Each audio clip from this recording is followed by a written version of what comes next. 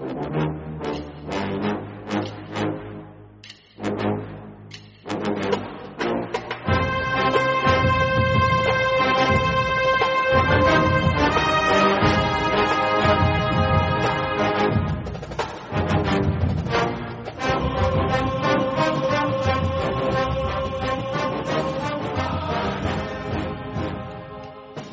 morning, Bucknutters. Welcome to the Bucknuts Morning 5 here on Monday, April 29th, 2019. I am Dave Biddle, very happy to be joined by Bill Bank Greene.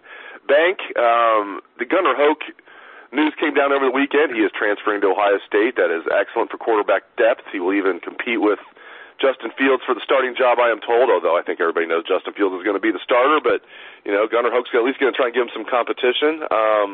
One thing that you and I are definitely in agreement. I read your must-read material Bank blog over the weekend.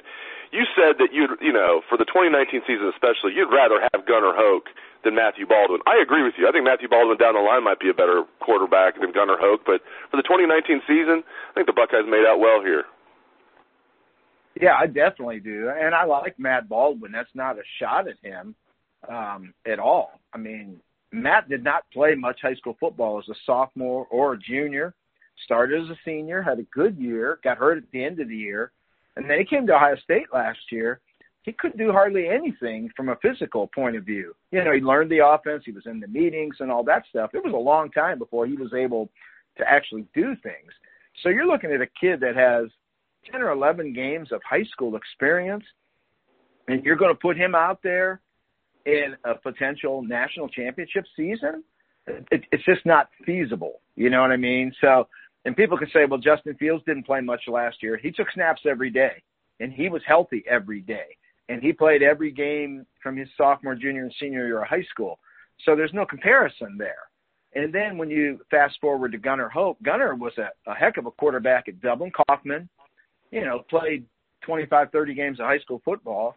Has been at Kentucky for the past 3 years, has fought for the starting job there. They made a decision last year, and it was a smart one, where they decided to go away from a thrower like Gunnar Hoak. Their offensive line was not very good. They did not have great wide receivers, and they thought, we're going to run the football, and we're going to put a quarterback out there that can make plays with his legs. They ran the heck out of Benny Snell. They went with a lot of two tight end stuff. And their quarterback made a lot of plays for them when things would break down. It was a great move going with Terry Wilson over Gunnar Hoak in that system. But, it doesn't mean Gunnar Hoak can't play. I mean, Gunnar's good. Now, is he better than Justin Fields? Does he have more talent than Dwayne Haskins? No, he doesn't. But he's pretty good. I mean, and I think he's someone that where Matthew Baldwin could be, peeing down his leg, if you're calling on him in the third quarter of the tie game in the Michigan game, I don't think Gunnar Hoak would be. I think he would keep his wits about him. He would do what he's supposed to do, not turn the ball over. He's a game manager, okay? And that's, I guess, for some people, that is a negative connotation. It's sure not for me. And when you put a quarterback in that turns the ball over 3 times and a half, at that point, you really wish you had a game manager. So there's a lot to like with Gunnar Hoak. When this first came up, it made so much sense to me. And Gunnar, Gunnar's looking at this long term. If he's going to sit this year behind Terry Wilson and next year Terry Wilson, why not come to Ohio State, sit behind Justin Fields? His father played there. Fred Puggich, I think, is an uncle. The family's close to Fickle. Just a Ohio State legacy family. It's a no-brainer for him. It sets him up for life after football. And, oh, by the way, he's going to compete like heck with Justin Fields. And I think that's a good thing to not have Justin Fields sitting there thinking, I have no competition. I don't have to work. This job's mine. No, you want him pushed a little bit. And I think that'll happen. And I think Gunnar can also be sort of that wise, veteran, older brother for Justin, to help him in the meeting rooms, in the film room, and off the field, too. So, to me, it was just a total win for Ohio State and for Gunnar. Absolutely. I mean, it did make a ton of sense, and I should have said this at the top of the show, but Gunnar Hoak, eligible immediately for those that don't know. He's a graduate transfer. Will graduate from Kentucky here shortly, much like Joe Burrow, graduate transfer with 2 years of eligibility remaining. So it's really nice. So he's going to come here not just for 2019, but he'll be here for 2020 as well. They'll have Chris Chugginoff just for this final season. He'll be a fifth-year senior. So the bottom line here for me, Bank, is when Matthew Baldwin decided to leave, I mean, it was just like, what is the best you can do to alleviate, any worries at the situation and just get the best guy available? They did that. I cannot imagine a scenario where you're going to get somebody better than Gunnar Hoak. I can imagine a lot of scenarios you get somebody worse. I mean, they weren't going to get somebody any better than that to come and know they're going to be coming in here pretty much as the backup. And you laid it out. I mean, his father played for the Buckeyes. Fred Puggich, the architect of the Silver Bullets when he took over for Bill Young as defensive coordinator, is his uncle. Fred Puggich Jr., of course, is his cousin. Makes so much sense. Makes sense for both sides. And I just think Ryan Day did a great job of finding the best option here. Yeah, there's no doubt about it. And when this news first hit about Matthew Baldwin, I think it was a Thursday evening, and, I was on the message board, and I went through that transfer portal, and that was a collection of, guys that can't play dead in a cowboy movie. You wouldn't want them as an extra. And then somebody on the message board actually mentioned Gunnar Hoak, and I thought, oh, my God, it's over. It's over.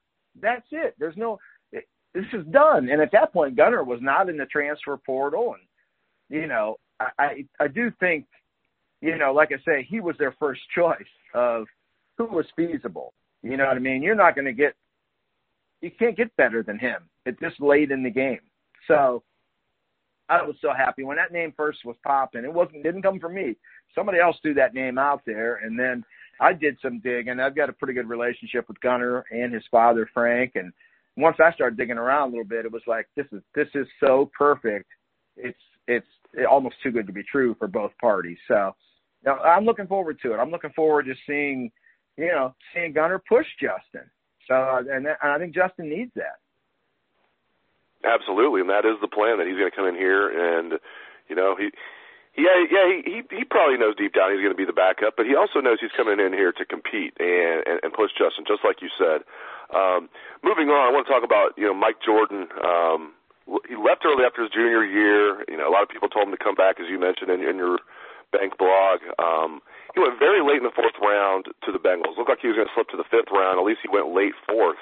But a lot of, he was hoping to go in the third round. I interviewed Mike Jordan at the Midwest Sports Spectacular, what was that, like a month or two ago, and he said third round was what he was hoping for, maybe second, and he goes very late fourth. So you have to think, if he was told that going in to the decision-making process, he might have decided to come back to Ohio State. But here's the thing, though, if Jordan, if he would have returned, I don't think Ohio State would have got Jonah Jackson, and I don't know if that's a good trade. I don't know if I'd rather have Jonah Jackson or Mike Jordan, but I think they are pretty close. Do you agree with me, if Mike Jordan would have returned, that Jonah Jackson would not have decided to transfer here? I was never told that. I mean, it kind of makes sense. I mean, Jonah Jackson was only going to go somewhere where he was guaranteed to start. Right. Now, me knowing what I know about Jonah, and I think he's going to be Ohio State's best offensive lineman this year, it's hard for me to believe Jonah wouldn't have started this year, even with Jordan had returned. It's hard for me to believe Jonah Jackson wouldn't have started last year. So, I don't know. I was never told that. I mean, there's no way for me to answer that. I mean, it's hard for me to believe Jonah Jackson could have looked at the guys on that roster and felt like, well, I can't beat these guys out. That's hard for me to believe. But, who knows? The transfer thing is so important. Everybody has different reasons, and different motivations. Gunnar Hoak's motivation would not be the same as Jonah Jackson's. So Jonah had to be a starter. I mean, he could not go somewhere and get beat out and not start. I mean, that could not happen. So, like I said, I think Ohio State, I wish he could have came in for spring just to kind of backtrack on Jonah, but, couldn't happen, so it didn't. And then with Jordan, I thought he made a horrible decision to go early. I hate seeing, I'm a go early guy. I'm a huge go early guy, but man, O-linemen seem to need 5 years, not 3.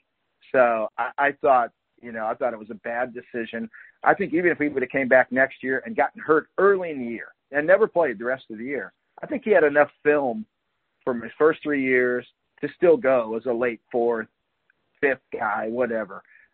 So he there was no risk in coming back for him. Even if he would have suffered an injury, he would have ended up in the same spot. But my gosh, with a big year, he could have jumped up a lot higher. And like I say, for his age, very young, to go play against those men in the NFL, I'd rather see running backs, receivers, DBs, quarterback. I don't mind seeing those guys go early, but the linemen, I think they need as much time as they can get through the strength and conditioning program, reps, and just physical maturity. I'm with you 100%, and just looking at Ohio State's draft history with the offensive linemen, it proves it. I mean, I think of a guy leaving early. Not everybody has to be on this level, but I think of guys like Orlando Pace and Corey Stringer. Let's look at the recent history of guys going into the NFL that have been really good offensive linemen at Ohio State. Taylor Decker, first-round pick, stayed as a senior. Billy Price, first-round pick, stayed as a fifth-year senior. Pat Elflein stays as a senior. All these other guys. Jack Muhart was a second-round pick, stayed as a senior. Corey Lindsley, not that he would have been, I don't think he was ever even thinking about leaving early, but he was a fifth-year senior, and he's doing really well in the NFL. On and on and on and on of these guys that stuck around for their senior year, and it helped them. So I wish Michael Jordan luck. He plays for my Bengals, so good luck down there. I'm a big offensive line guy, too. I'm not going to act like I'm on your level or Dwayne's level because you guys pride yourself on being like, you guys love the big uns inside more than anybody. But I love me some offensive line, too. I want to ask you about Josh Myers at center. There's been a lot of hype about him, that he had a great spring, and he's locked it down. He could be a real force for them.